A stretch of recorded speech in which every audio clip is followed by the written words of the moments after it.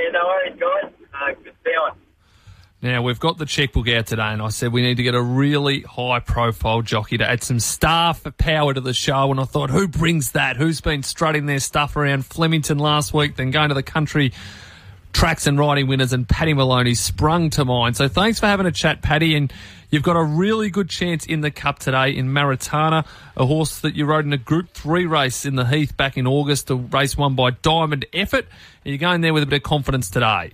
Rain in Maritana. I just think the horse is in really good form.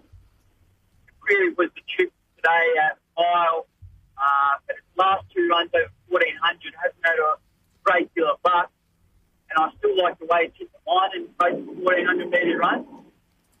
So I just thought,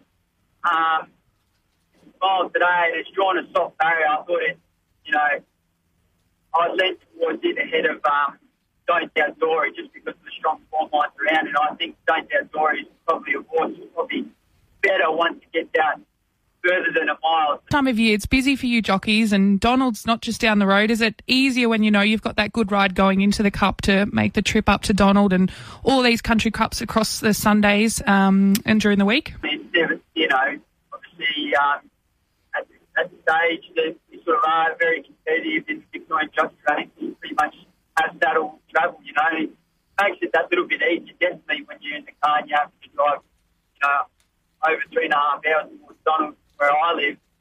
You've got a nice ride, certainly puts you in a positive mindset when you're heading to the races, that's for sure. And it must have been a unique feeling to ride on Cup Day, something that all jockeys probably aspire to do. How unique was it with no fans?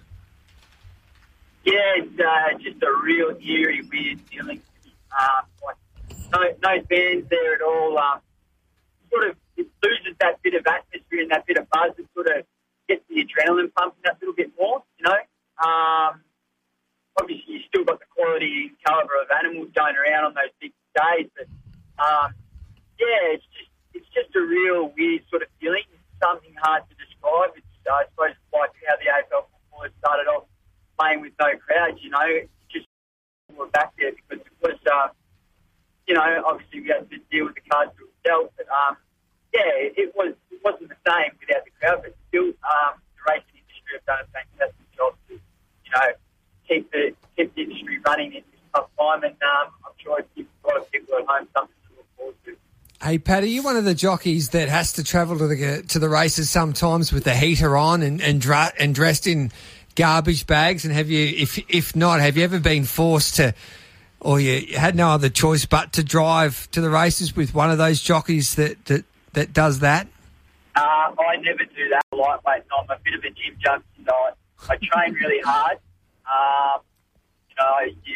You're around sort of Medford area where I am now, you'd be probably catching me around the block in the sweaters, the garbage bags running around the block before I could get to the car to go to the races. And I did experience it once as an apprentice going to the races when I was about a 3 kilo, 4 kilo claimer in the country, and jumped in the car. I think it was Jared Fry maybe, and that go to Tatura, and I said to myself, never ever again. I was in the back seat melting in my job. I'll never ever do that kind of race. Not the way I want to do it.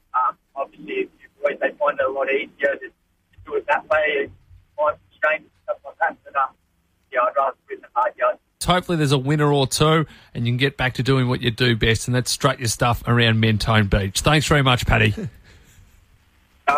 for having me on. There's Pat Maloney there. Great to catch up with Pat. Have you got some dividends there